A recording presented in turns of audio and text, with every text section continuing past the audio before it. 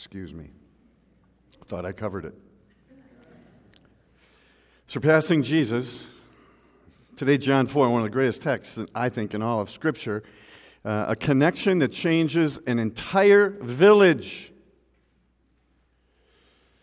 And before we dig in and roll up our sleeves and talk about that event and how that connects in our world in 2019, knocking on the door of 2020, Len, after the service today, there will be a second of two congregational conversations.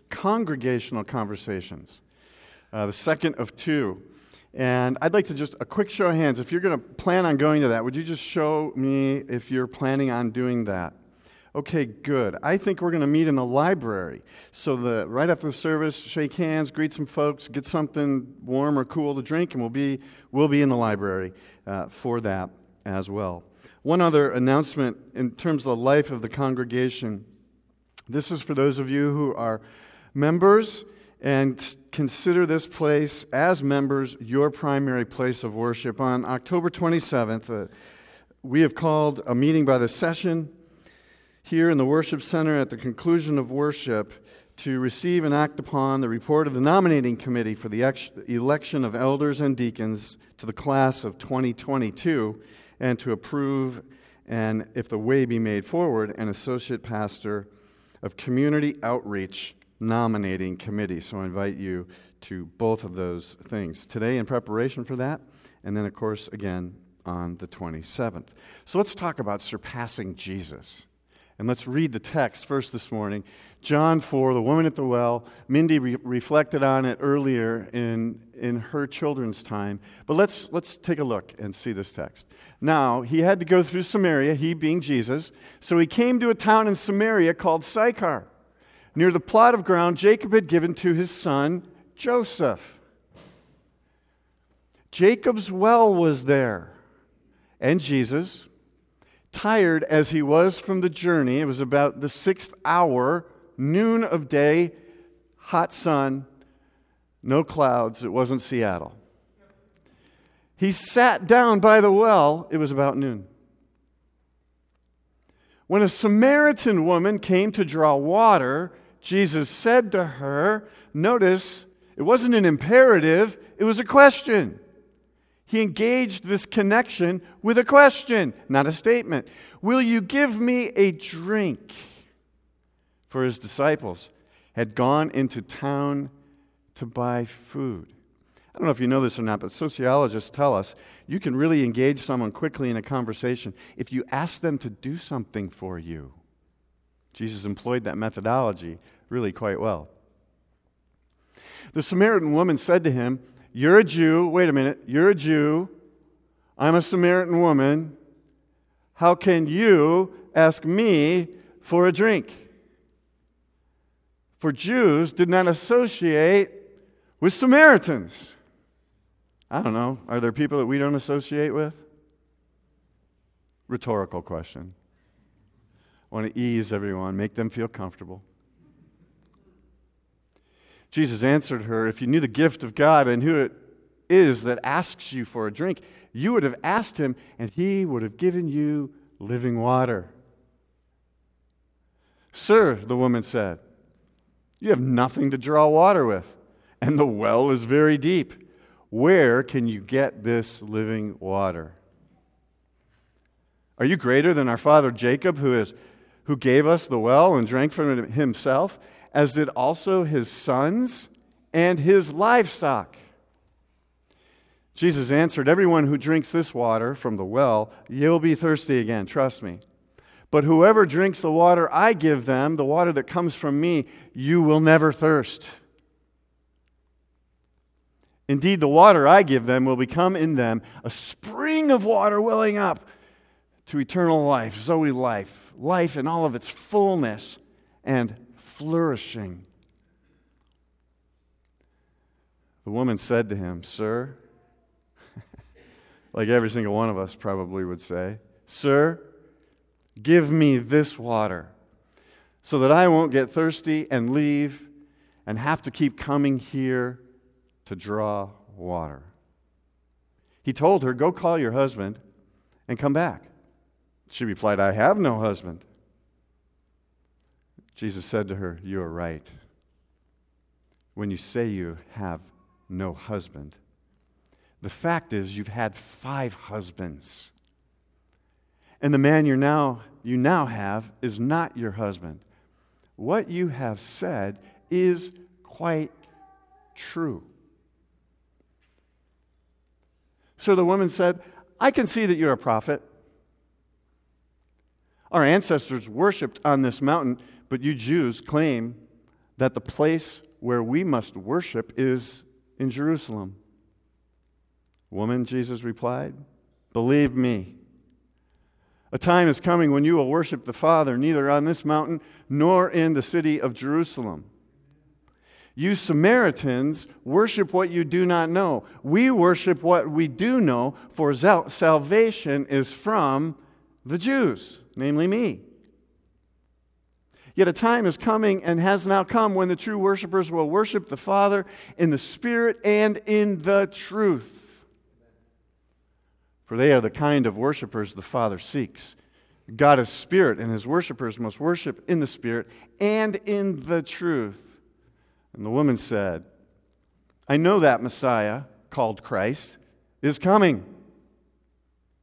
When He comes, He will explain everything to us." Then Jesus declared, here comes the money line, "I, the one speaking to you, I am He." Many of the Samaritans from that town believed in Him because of the woman's testimony. "He told me everything I ever did." So when the Samaritans came to Him, they urged Him to stay with them. And He stayed 2 days. And because of His words, check this out, many more became believers. They said to the woman, "We no longer believe just because of what you said.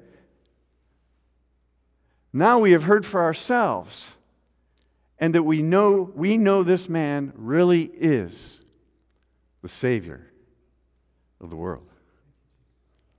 The reading of God's holy word. Thanks be to God. Let's pray. God, we do worship You this day in spirit and truth, not our own preferences, but You and You alone. Give us courage and wisdom to hear Your words, to act upon them, to learn how to make connections that may, in fact, change an entire village. Hear our prayers. In Your name we pray. Amen. Now, I want you to think about something. Hi, guys.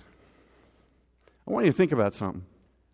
What if right now Jesus, and I am not He, walked down the center aisle, came into this place and said, "Hey, church, hey, PPC, I have one mission and only one mission for you. Make connections in your neighborhood that will transform the whole village." That's the mission. That's the task. That's the call. Let's have a little fun here for a few moments. This is a conversational style this morning. What would you suggest as a community we engage in? Non-rhetorical question.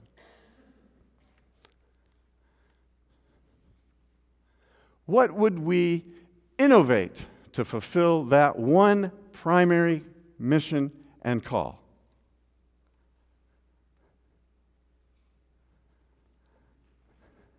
We would probably have some relationships with our immediate neighbors. California is kind of notorious for not knowing our neighbors. Okay, I'm going to repeat this, we would have some kind of a relationship with our neighbors. Southern California is notorious, I'm just quoting, for not having significant relationships with our neighbors. Yeah, we might go out at noon in the heat of the day to meet people. What else? What else might we endeavor to be and do in response to that one call to action, to ministry and mission?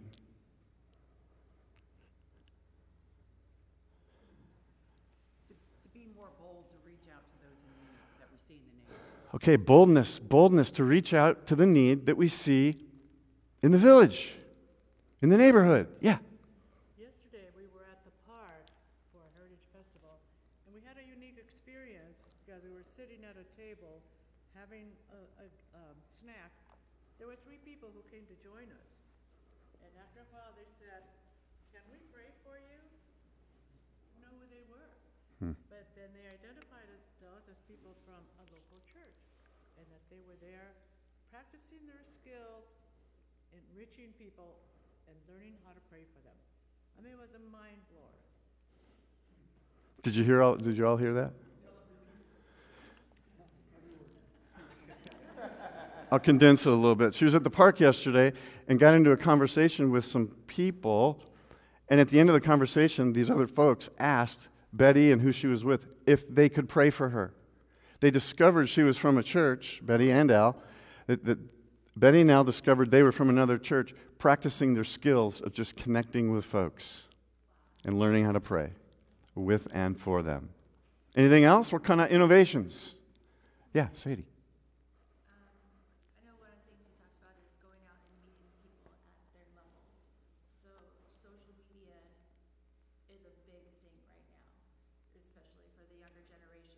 That's where they connect, that's where they chat, hang out, and do everything.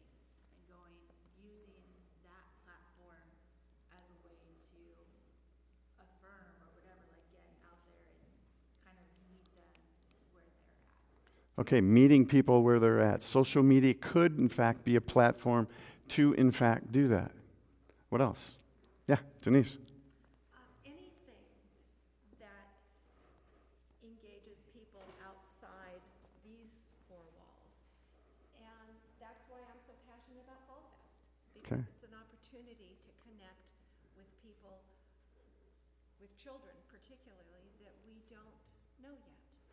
Anything outside I don't know how many walls are in here, more than 4. Outside of the 6 or 8 or 10 walls in this room, anything that allows us to connect with children in the neighborhood in particular. Yeah, good. What else? Is there a common theme in the responses thus far? I hear one. Connections. And a second common theme. Where do those connections occur? Not here, outside the walls. Not here. It doesn't happen here. It happens out there. Just like Jesus and the woman at the well. I think any community, any church community, can make connections that change a whole area, an entire village, a township, an opportunity zone. And I'm going to give us an acronym this morning, and I'm going to call it, with this one simple edit in the way we do ministry. Okay? It's coming right out of the text. And I'm going to still need you to help me the rest of the morning. Does that sound fair? Now, before we dig into this edit, it's really fascinating to understand that the Barna Group, who does a lot of surveys in church communities around the country, said this recently. On average, it takes 85 Christian people working together for one entire year for one person to have a significant spiritual encounter with the God of Scriptures. 85 people working 1 year. 1, 2, 3, 4, 5, 6, 7, 10, 11, 12. This whole side and part of this side. 85 people working together just so that the Holy Spirit can do the thing that the Holy Spirit does. Kind of fascinating, isn't it? Truly? All right, you want to hear about an edit? Because I think we can make connections that could, in fact, change and transform an entire village. And I've posed it in the form of a question. What would we encourage? And let's go right back to the text. What did we see in the text, especially early on, that we would want to encourage as we are mobilized and sent out of this place? What would we encourage? How would we equip you and me to go? Yeah, Tim. The one thing that I find through different experiences is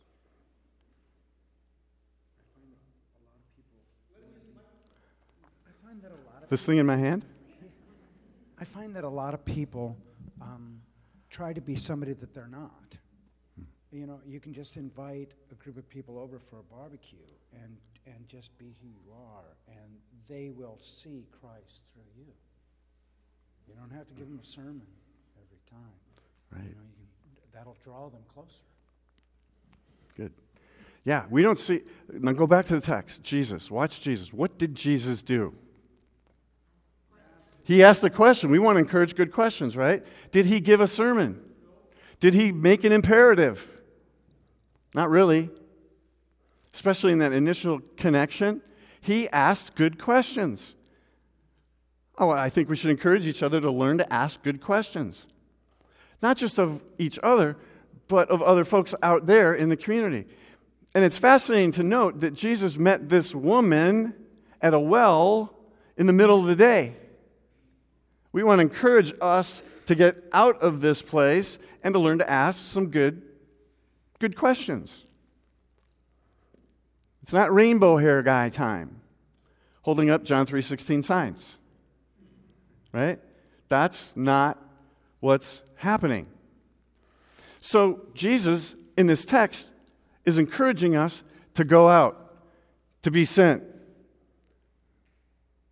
to excavate and exegete the community, to go where folks are. Now, let's break down a little bit about what we know about the Samaritan woman. What do we know about this Samaritan woman? We got some hints and guesses from it in the text that I read, but what else do we know cumulatively? 5 husbands. Living with somebody. So there's stuff going on, right? And she got honest about it. And because of those kinds of behaviors, why did she go to the well at noon? Nobody else was there. And why would that be important to her? She was being judged. I don't know about you, but I'm not going to show up anywhere where I know people are talking bad about me. If somebody's talking smack about me, do I want to go there? I'm certainly not going to go to a well. Do I want to go to a church when people are talking smack about me? That would never happen. Right? Samaritans and Jews were bitter enemies. And yet, and it's one of my favorite turns of phrases in all of Scripture, and yet, Jesus goes in the middle of the day to talk to a woman who had been judged and thin-sliced, and there was all kinds of gossip about her, and he engaged her with good questions in honest relationship. Not a bad start. We kind of want to encourage that kind of behavior. What are the wells? Where are the wells in our immediate neighborhoods and context, our village? Where are they? What are they? Gas stations. Starbucks. Ka-ching. Workplace. What's that? Soup kitchen. Yeah. So we have a few well locations, don't we? There's a lot more. But we've certainly got a few well locations. I'd encourage us to find a lot more. Find more well locations where Samaritan folk hang out. And put your opined opinions to the side and just show up and ask good questions.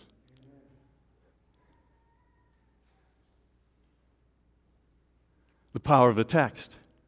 The power of the story to transform. So, in making connections that transfer a change in an entire village, E of edit, we want to encourage that kind of thing. So D, let's talk about what do we want to delete. We've named a few of them already, but let's put a specific name to it. What would we, if we were given this charge today by Jesus, what would we want to delete? I'm sorry, my microphone's breaking up.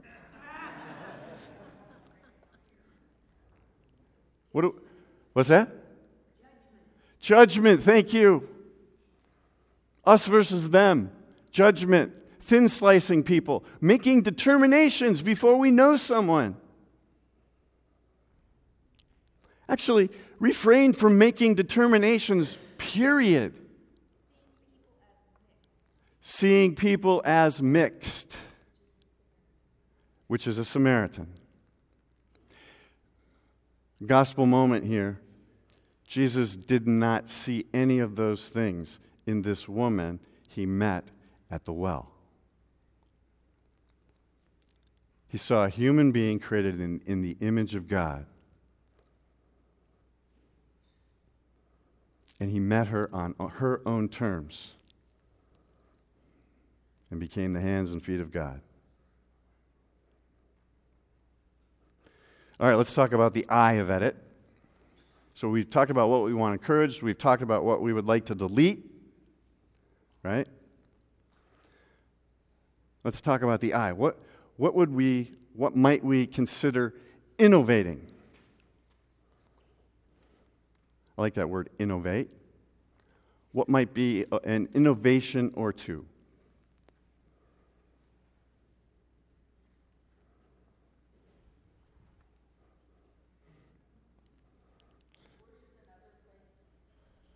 What's that? We could worship in other places, out in parks. Sure. Who says we have to stay in here? Not that this is a bad place. We can do other things that we normally do in a church here somewhere else. Bible studies in neighborhoods, Bible studies in coffee shops. We don't have to do Bible studies in a church. We don't even really have to worship in a church. We decided that. Human beings. God didn't sanction that. God sanctioned in this text, we worship in spirit and truth, wherever we are gathered together. It's never about a building. It's always about out there, somewhere, a well. Eh? What are other innovations? Yes, hand in the back.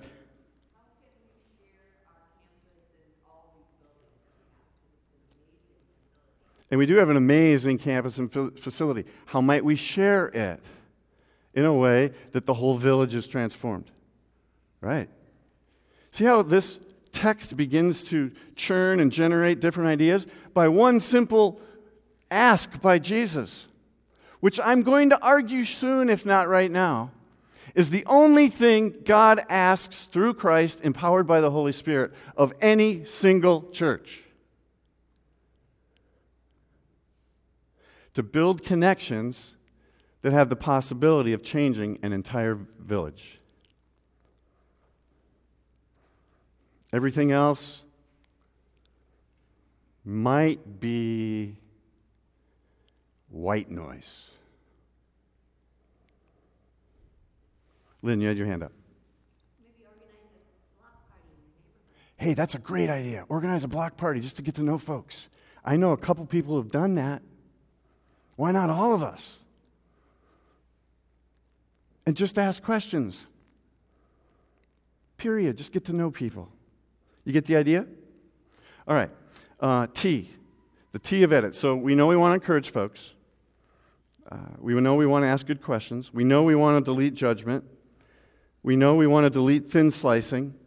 We know we want to delete our opinions about people we don't know, which is a lot easier said than done. We know that we've got a few ideas on how to do this to innovate.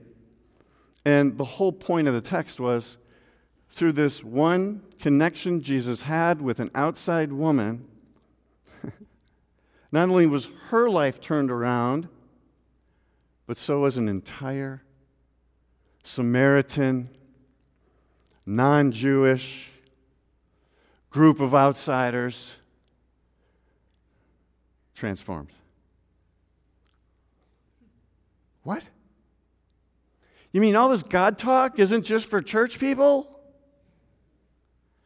You mean the whole point of this whole God talk thing is that so everyone can experience this? That's what the text seems to imply. So then we get to ask ourselves, what does the T look like? What does transformation actually look like in a village that experiences connections like this? Anyone? What does transformation look like? Yeah, relationships that bring life. Not just to you and me and you and me and you and me, but to everyone we encounter out there.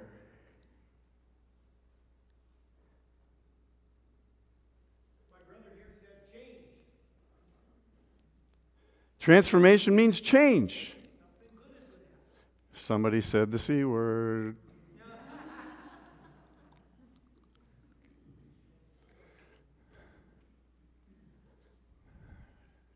Different. Renewal.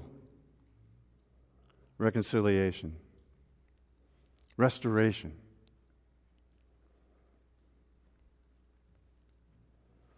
One of the songs we sang, I jotted down the lyrics. I've seen you, God, move mountains and make a way. I'll see you do it again. Every church needs to have a few mountains moved for a new way to come forth. God does it all through the centuries. And we'll see God do it again.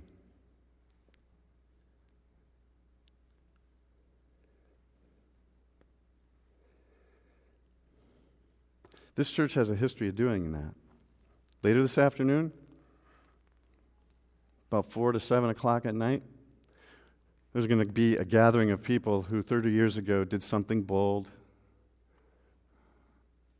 They bought a house over there. Didn't know what they were going to use it for. Bought a house for $300 and some thousand. Didn't know how they were going to use it. I kind of wanted to be there when they did that. I'm told it was a really bold move. I'm told there were some folks that didn't like it and they left the church. I've been told other things too, but I'll just keep it at that. And then they decided, let's build a homeless shelter. And then let's have another building, and we'll do that. Against all odds, against all judgment. They did it. And what's cool about that is today we get to stand on the shoulders of those folks that actually did that. And say, thank you, friends. 2 generations, maybe 3 generations ago, people got bold and they did something innovative. And some of us didn't like it and left and protested and withheld and, all that kind of fun stuff that you kind of don't think church people really do, but they actually do.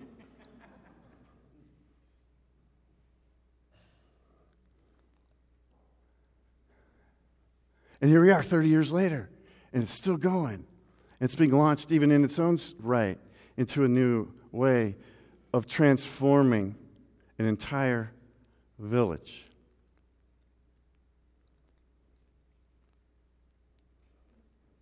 About the same time, 30 years ago, this church did something else. And let's put that slide back up that was up there with Ron. They bought a bunch of property in Vizcaíno, and people from this church drew up the plans for that building. Drew the plans up. Bob Turner personally built the trusses, and I'm guessing you helped. That's a huge building. I've seen it. I didn't count how many trusses there were, but it would have taken more than a week. To plant a city on a hill, a light for a village that cannot and will not be hidden.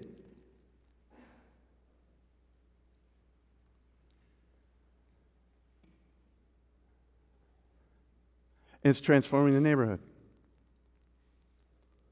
And now we're in this exciting new phase, as Ron talked about, of self-sustainability. So I really invite you to come out on November 10th. Spend $35 a ticket, and by the way, call to action. You can go outside to the patio, and Barb Ballant, who raised her hand earlier, can I get you to do it again? Thank you for not being asleep.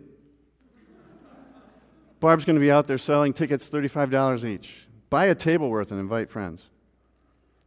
Every cent of that $35 is going to the cause. Everything's been donated. Everything, including the food's been donated. I've seen the menu. It's going to be good. Self-sustainability, the next phase of ministry and mission. It's a time to celebrate. It's a time to say thank you.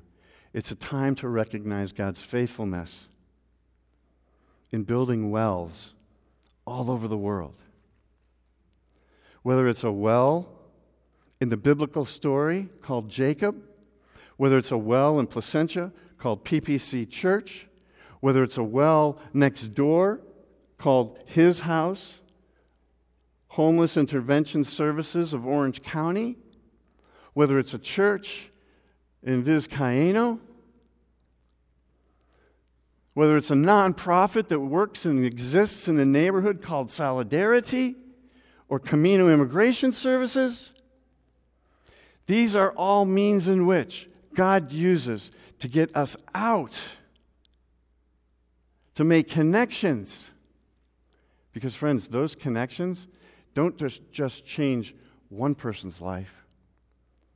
They change the life of an entire community. Be inspired. Give God praise. Amen. Let's pray and say thanks.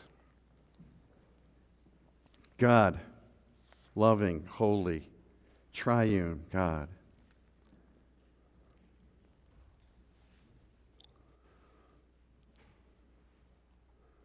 your son's connection with a woman at the well changes her life, her family's life, and an entire village. And yet all around the world, 2.4 billion people have the opportunity to go to the well, to be used by you as a purveyor and a connector and a convener of the love, of the grace, of the forgiveness, of the justice, of the mercy, of the compassion, and of the peace of God available to all people.